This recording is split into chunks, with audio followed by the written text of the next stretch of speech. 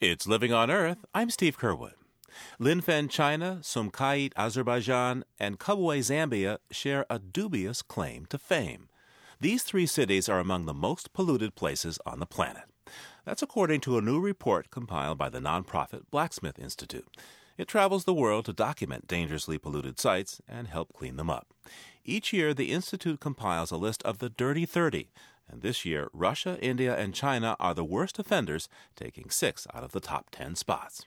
Richard Fuller, the founder and director of the Blacksmith Institute, has visited many of these most polluted places. I went to a town in Zambia called Kabwe about 5 years ago initially. And this is a place that mines lead.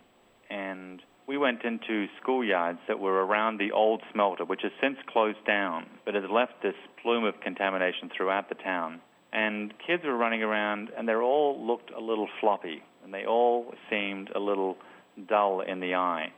We went in and tested the school soil, and the level of lead in the soil was at 20,000 parts per million. That's ore grade. You can actually mine that soil in the schoolyard and make money out of it. Now, lead is a neurological poison. It damages one's nerve systems. And these kids are all mentally retarded. The whole town is actually retarded. And yet no one in the town had told them that they were being poisoned from the heavy metal there. And when kids were going into acute toxic shock from lead contamination, the doctors, who were obviously controlled by the factory owners, were telling them that they had malaria, and they would treat them and get some of the lead out of their system and send them back home. It breaks your heart when you go to a place like that and you see all these kids that just have no future in front of them. Tell me of another place you visited, what you saw, how you felt, what happened as a result of your visit? Sure, Steve. I was recently in a little village called Musalimova, which is in the central part of Siberia, and it's downstream from a large industrial complex that makes plutonium. And in the early 60s, there was an accidental release of radioactive material that flushed all the way down the river, in fact, all the way to the Arctic Ocean.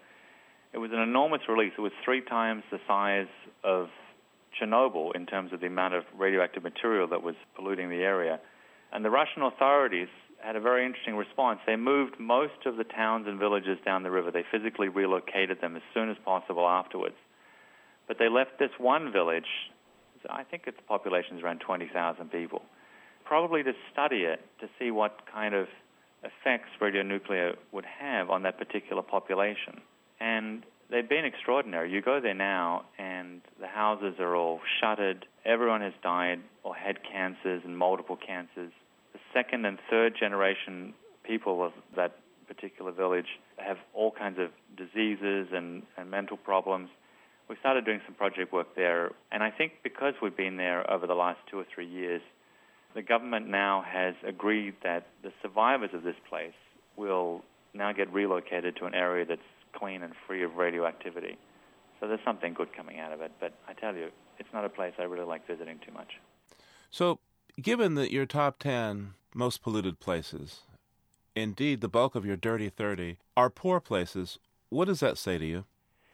You know, it's the poor that bear the burden for this for us.